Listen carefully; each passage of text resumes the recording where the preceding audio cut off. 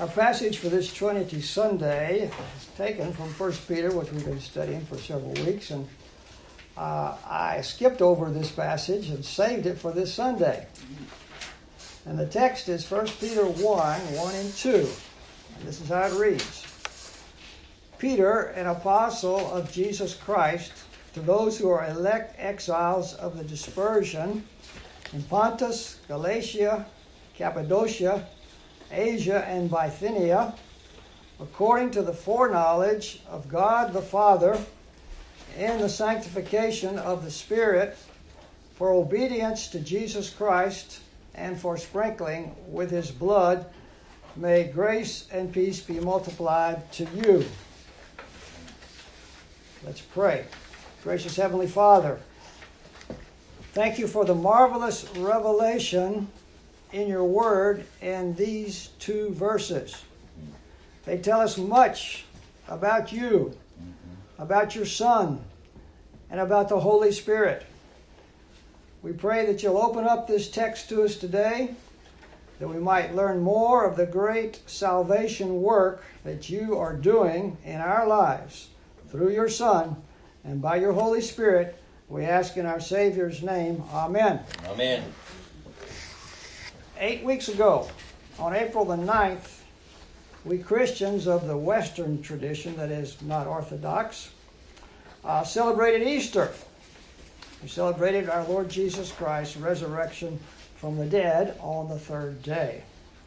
And we can read in the scriptures of the New Testament that He appeared on 10 different occasions in His resurrected physical body. He appeared to His 11 disciples and also to some others in order to confirm to them His real and bodily resurrection. He also spent time teaching His disciples. It may be surprising how much He taught them when we get a chance to sit down and talk to them in the new age to come. But when He ascended, after being with them during this 40-day period, He returned to heaven in His resurrected body. The incarnate Son of God was forever at the right hand of God in His incarnate resurrected body. There's a man in heaven this morning sitting at God's right hand.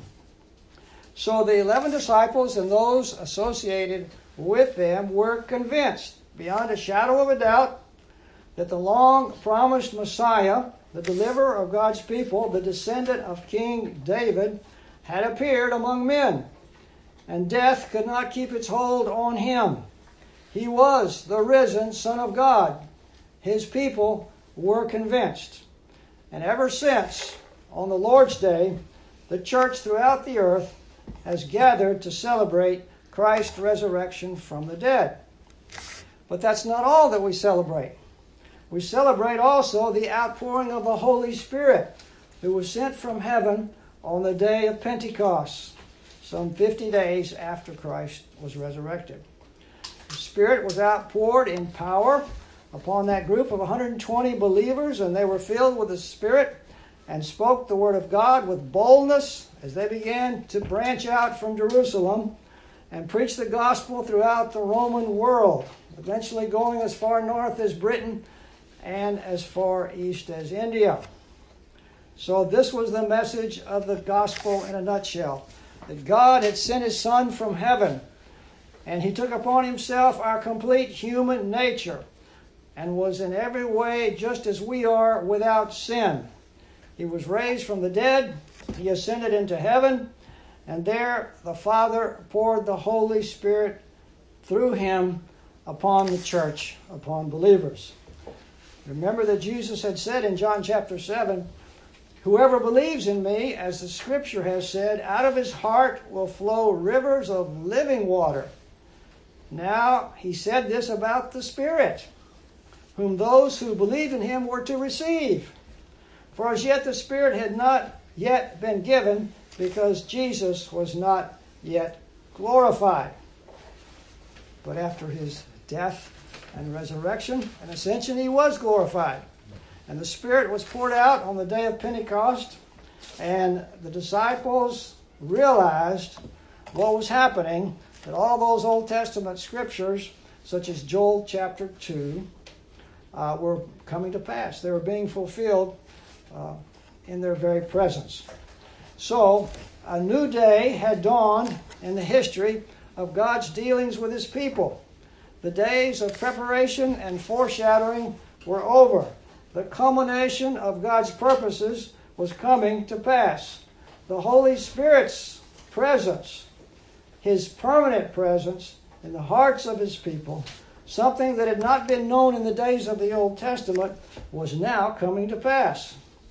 The personal experience of the indwelling Holy Spirit had now become the possession of all believers in Jesus Christ. Since the dawn of human history, when Adam and Eve were in the garden, and for many succeeding generations, God had revealed Himself to the Hebrew people as through Moses. And this was a marvelous revelation. The oracles of God were given to the Hebrew people. But that was not all that God was preparing to reveal to humanity. In the fullness of time, He sent His Son into the world. And men and women in Judea and Galilee and Samaria were confronted with a person whom no humans had ever been privileged to see and hear and know. They observed His actions, His words, His attitude, His behavior, and His disciples especially began to realize who He was. He was more than just a normal, regular human. There was more about Him, though He was a normal human. They began to realize, especially after the Holy Spirit was poured out, that Yahweh had come among them in the person of the carpenter of Nazareth. And they were not wrong. They were not mistaken when they worshipped Him, as Thomas did when Jesus appeared and invited him to touch him, and he fell down and said, "My Lord and my God." And Jesus did not rebuke Thomas for worshiping Him, but he received that worship.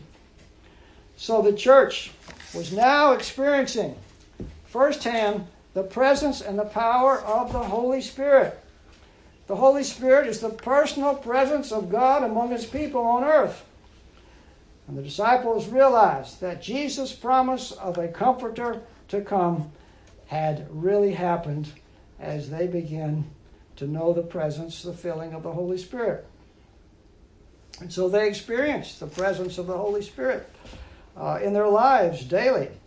He was always with them. He was revealing more about Jesus to them. He was giving them a growing understanding of His Word, convicting them of their sins and comforting and strengthening them in their distresses and trials. So, what was happening here is that the Christian believers were experiencing the entire ministry of the Triune God in their lives. Since before the foundation of the world, God had been planning to minister to His people out of the fullness of His Trinitarian being. That God is one God is clear from the Bible. For example, in Deuteronomy 6, chapter 6, verse 4, says, "Hear, O Israel, the Lord our God, that is Yahweh our God, Yahweh is one. You shall love Yahweh your God with all your heart, with all your soul, and with all your might." So this was well established in the Hebrew religion and also reaffirmed in Christianity. Both the Old Testament and New Testament are clear that there's only one God. But the great mystery of God's being is that within Himself, He also exists eternally as Father, Son, and Holy Spirit. So God is both one in His being and substance, yet three as to His persons, Father, Son, and Holy Spirit. Each of these three persons is absolutely equal in power, glory, wisdom, holiness, love, and all the attributes or characteristics that make God to be God. Only God, for example, is almighty. No other creature or power is almighty except God. And so we say the Father is almighty, the Son is almighty, and the Spirit is almighty. But there's only one God. Three almighties. Three almighty persons make up the one God. Well, the being and personhood within God is something really beyond our total ability to grasp. God is greater than our own human thoughts and understanding. But He has chosen to reveal to us much about His being and about His nature, and we can understand much true knowledge about God. We do not have exhaustive understanding of God because He's too great and He's too awesome for us to be able to fully grasp. So what we do, we receive and embrace what God has shown to us about Himself. The greatest revelation of Himself happened when the second person of the Godhead, as we call the Trinity, came to earth, and He took upon Himself our human nature so He could tell us and show us much about Himself that had not yet been revealed. Without the presence of the Lord Jesus Christ on earth, our knowledge of God would be severely restricted.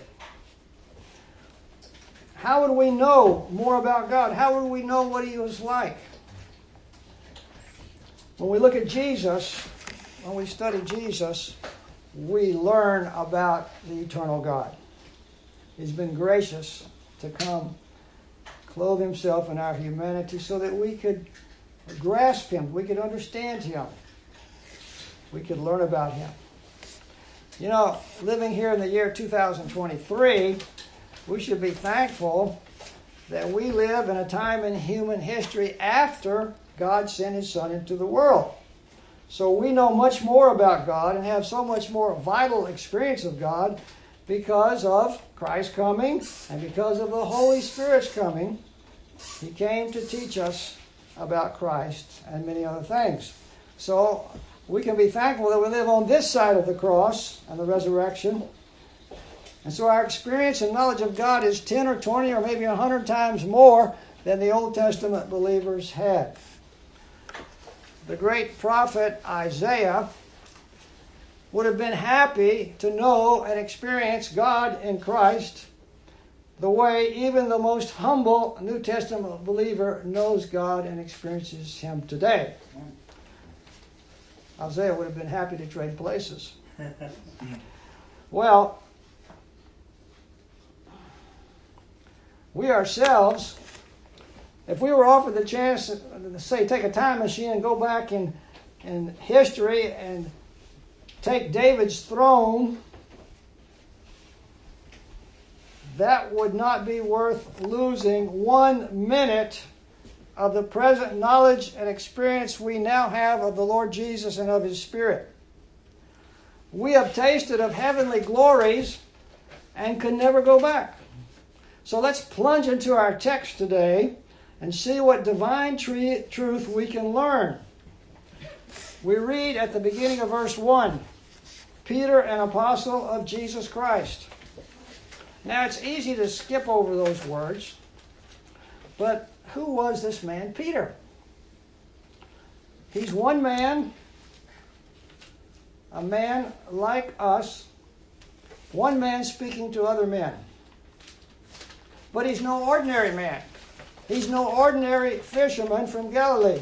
He's a man who had a life experience that was, to put it mildly, very enviable. He had spent 3 years with the Lord of glory. He'd heard words from His mouth. He'd seen miracles of His healing and deliverance. He'd seen Him override the normal laws of nature. He took the common element of water, turned it into wine, and on another occasion walked on it across the sea. He had been there to see His Lord and Master crucified on a Roman cross, and then after His resurrection had heard His teaching and been with him on several occasions. Had even eaten with him and talked with him and received instructions for his apostolic ministry. So Peter had been right there in the middle of the action. Jesus made him his right-hand man. Peter, the rowdy fisherman, had been conquered and subdued by the love of the incarnate Lord of glory. His heart was changed. His life was changed. His mission had changed. He had given up something good for something far better. From a successful fisherman to an apostle of the Lord Jesus Christ to spread the news of the long-promised arrival of the Messiah, the one anointed with the Holy Spirit, who had come into human history and fulfilled the Scripture's predictions about the life and ministry of the Messiah. So Peter was a blessed man to have witnessed the very presence of the Son of God on earth, to have heard these words from his mouth, to see his compassion and power as he went about doing good, healing all who were oppressed of the devil. He had seen his Lord dying on Calvary's cross. But on Resurrection Day, Peter had gotten a personal visit from Jesus, restoring him after he had denied the Lord. And Peter's life was changed forever. He had a heavenly calling to be an apostle of Christ.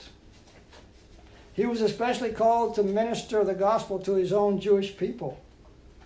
He was anointed by the Spirit to do his apostolic work, and he writes this letter, as did all the prophets before him, in the anointing and guidance of the Holy Spirit. So what Peter writes here, he writes for God. It comes from God. His message, as all of the New Testament, is under the divine authority.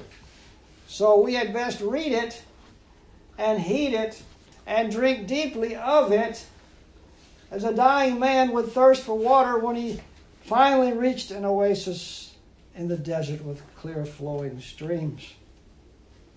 Well, we go on and read in verse 1 about the recipients of this letter. It says, to those who are elect exiles of the dispersion in Pontus, Galatia, Cappadocia, Asia, and Bithynia. Some translations translate elect exiles into elect sojourners, travelers, wanderers. The idea here is that Christians are not permanent residents of this world. We belong to another world, another kingdom, the kingdom of Christ, and we're passing through this world. This world is important, and we're called to serve Christ in it. But we're headed for a better world, a world where Christ sits on the throne, and we shall see him face to face. Now, the word dispersion here, the elect exiles of the dispersion, may mean that Peter's writing primarily to the Jewish Christians, those who had left Jerusalem and Judea and were scattered into various countries around there.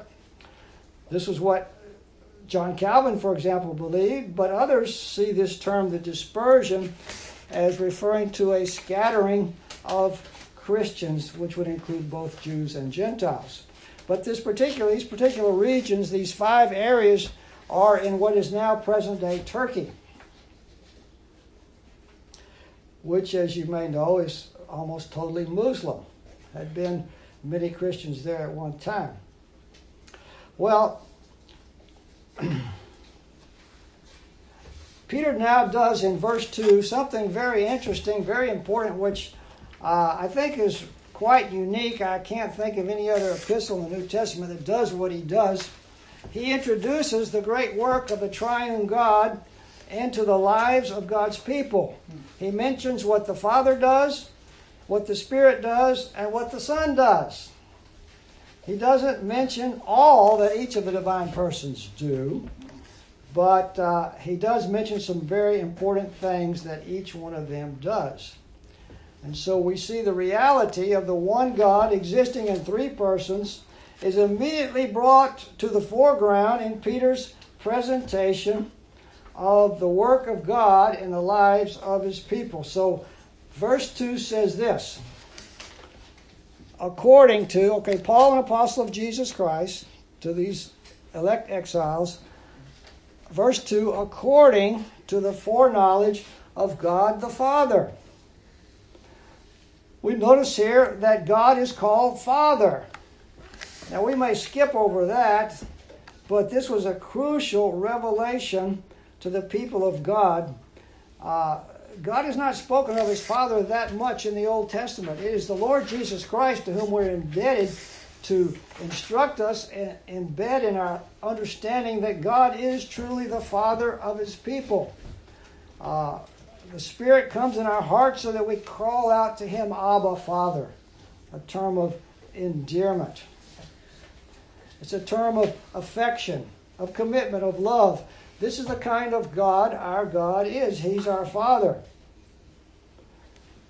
So these Christian people, these elect exiles, are chosen according to the foreknowledge of God the Father. Okay, here's a term here, foreknowledge. What does that mean? It's an important word.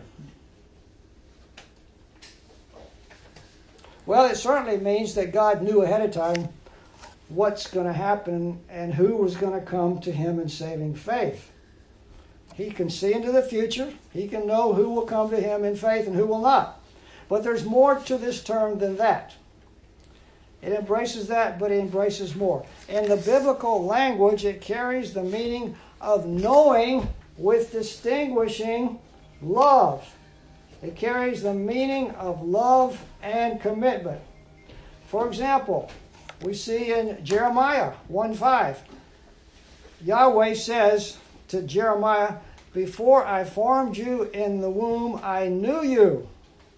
Before you were born, I consecrated you. I anointed you a prophet to the nations." So God foreknew His calling upon Jeremiah's life, and when Jeremiah was born, God began to work this out in his life and ministry. Or we can read in the New Testament, Paul writes to the Galatians, Christians, in chapter 4, verse 9, he says this, "But now that you have come to know God, or rather to be known by God, how can you turn back again to the weak and worthless elementary principles of the world whose slave you want to be once more?" So Paul is saying to the Galatians, you are known by God. What it really means is you are loved by God. Why do you want to turn your back when God loves you and He saved you? Again, John Calvin says, God knew before the world was created those whom He had elected for salvation. When we speak of God's foreknowledge, His foreknowledge of His people, it means that He looked out upon the generations of the human race and He set His distinguishing special love on certain hell-bound sinners in every nation, tribe, and tongue, and He loved them and He made plans to rescue them from their sins. He didn't just see who would come to faith, but He worked with His Spirit within them so that they infallibly came to faith in His Son. There was no way they couldn't come because God had chosen to bring them to Himself. Well, let's look at a couple other places where this word foreknowledge is used in the New Testament. Acts chapter 2, verse 23. Here's Peter again preaching in Jerusalem. He says, "This Jesus delivered up according to the definite plan and foreknowledge of God, you crucified and killed by the hands of lawless men." Now notice here, he says Jesus was delivered up according to the definite plan and the foreknowledge of God. These two concepts are linked together, showing that what happens because God brings it about. Those who come to faith in Him.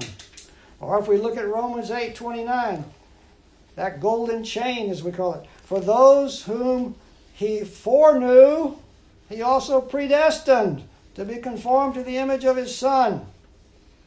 So here again we see the same kind of linkage. The word foreknew is linked to the word predestined. It's a united concept. God's people were predestined to salvation. Their destiny to believe in Christ was determined ahead of time before it ever happened.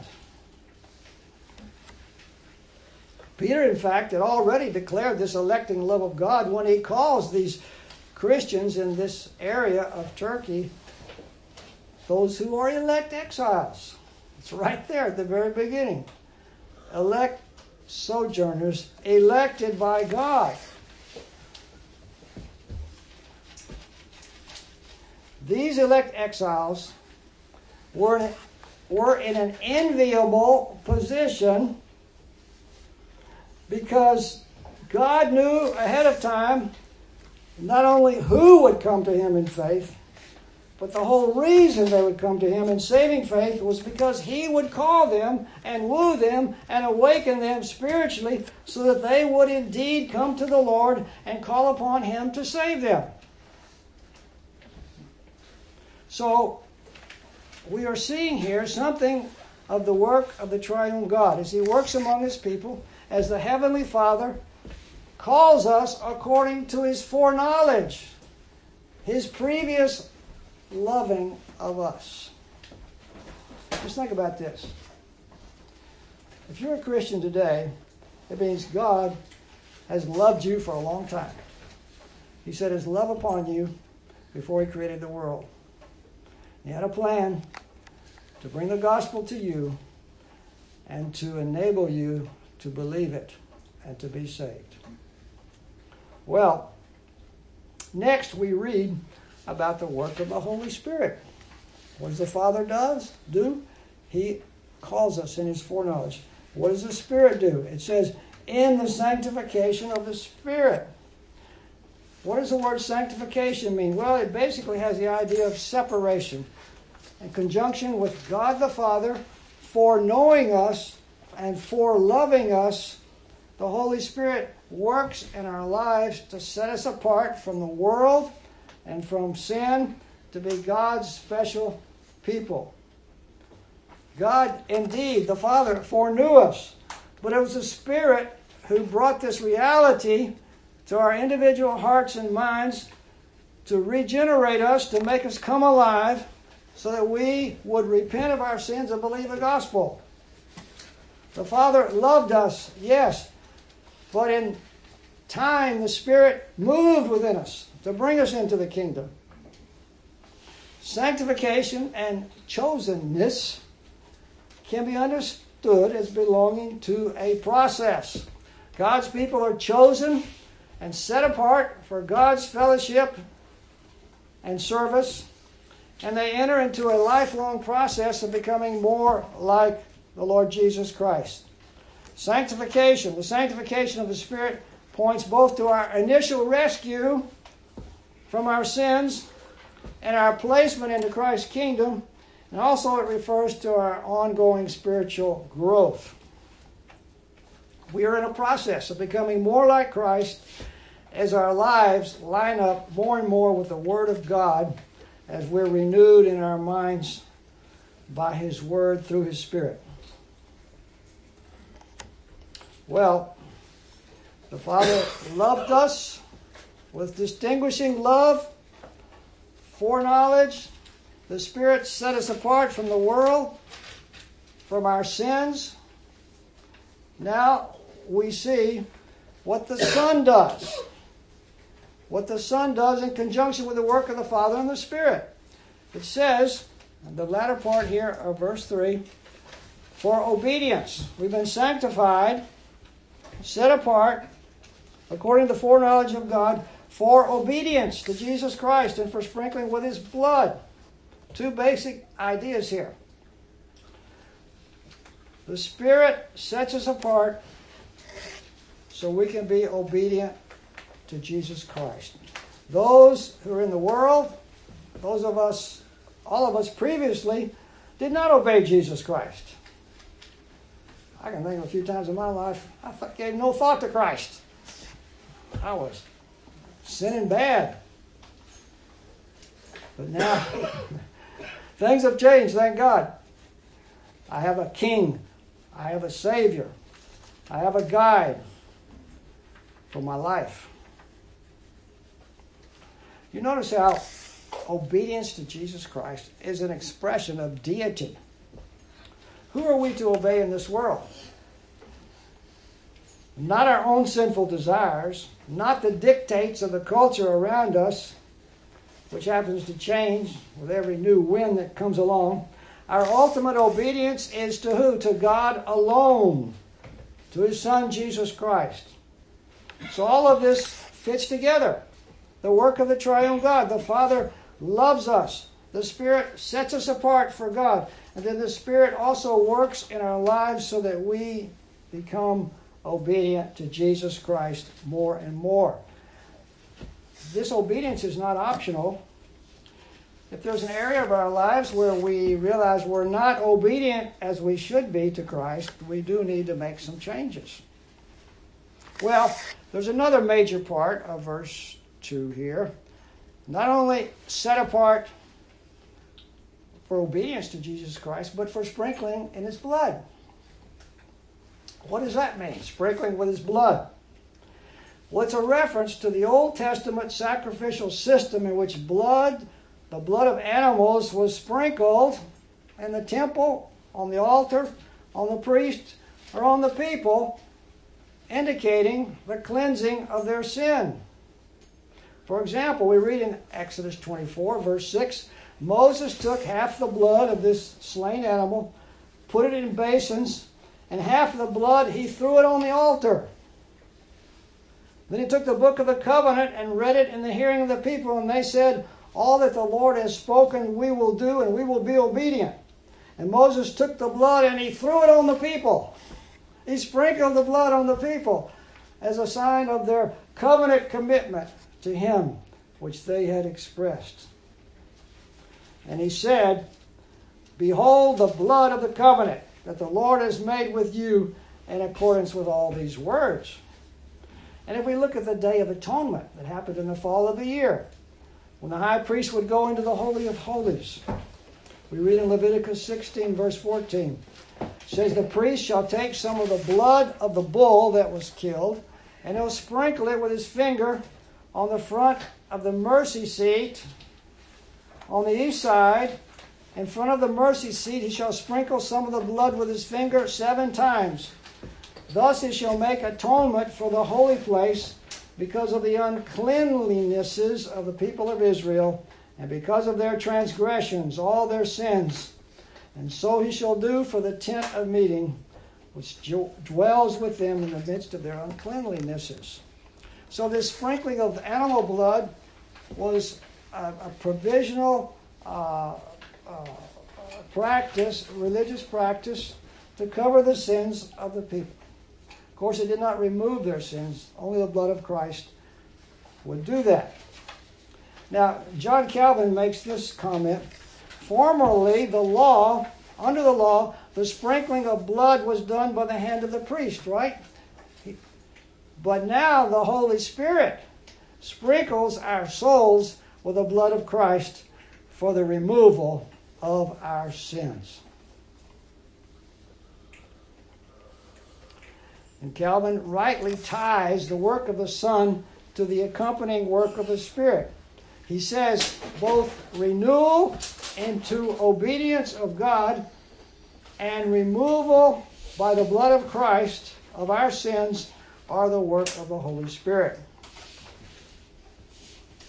Hebrews chapter 9 says this, for if the blood of goats and bulls and the sprinkling of defiled persons with the ashes of a heifer sanctify, make holy for the purification of the flesh, how much more will the blood of Christ, who through the eternal Spirit offered Himself without blemish to God, purify our conscience from dead works to serve the living God. So the blood of Christ has power to remove our sins, to cleanse our consciences, so that we can serve the living God.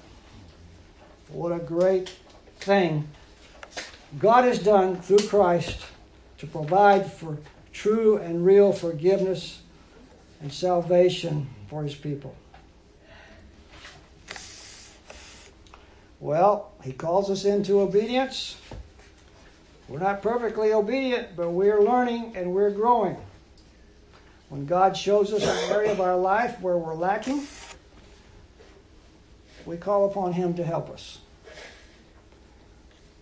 This precious blood of Christ washes away our sins once for all. It does what the Old Testament sacrifice of animals could not do. This is amazing. All these things that our triune God is doing for our salvation.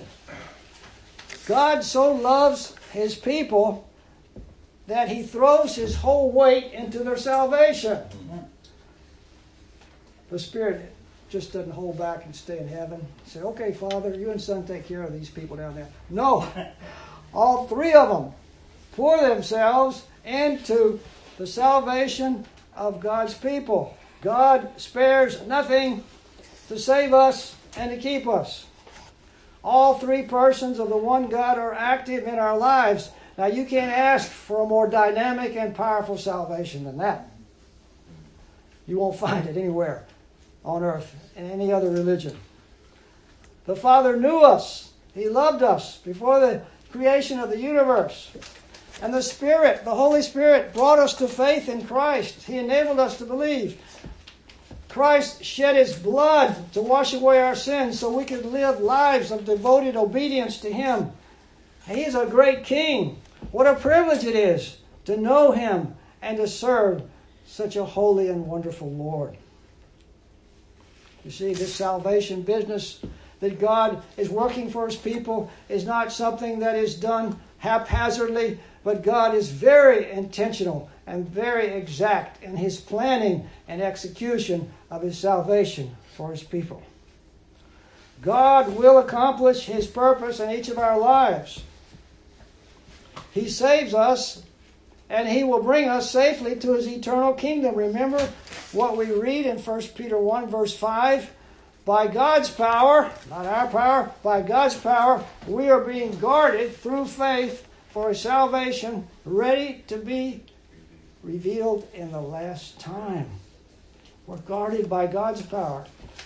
The triune God will make sure that we arrive safely in our heavenly home. So let us rejoice in God that God's foreknowledge of us, our Father's loving us from long ago, and let us rejoice in the sanctifying work of His Spirit within us, and rejoice in the fact that the sprinkling of our lives with the blood of Christ brings us true cleansing of sin and governs us, ushers us into a life of obedience to Jesus Christ. The work of the great triune God, the Father, Son, and Holy Spirit, is working to save us and to keep us, and it will be accomplished. And so we rest and we rejoice in that today. Let's pray. Dear Father in heaven, thank you for setting your eye of love upon us, your people, even before you created the universe. Thank you that your Holy Spirit worked in our lives and is continuing to work so that you bring us to faith and you bring us to service to Jesus Christ. Thank you for Him who shed His blood on Calvary's cross to wash away our sins. We thank and praise you, our great triune God, Father, Son, and Holy Spirit. To you be glory in our lives and in the church forever. Amen. Amen.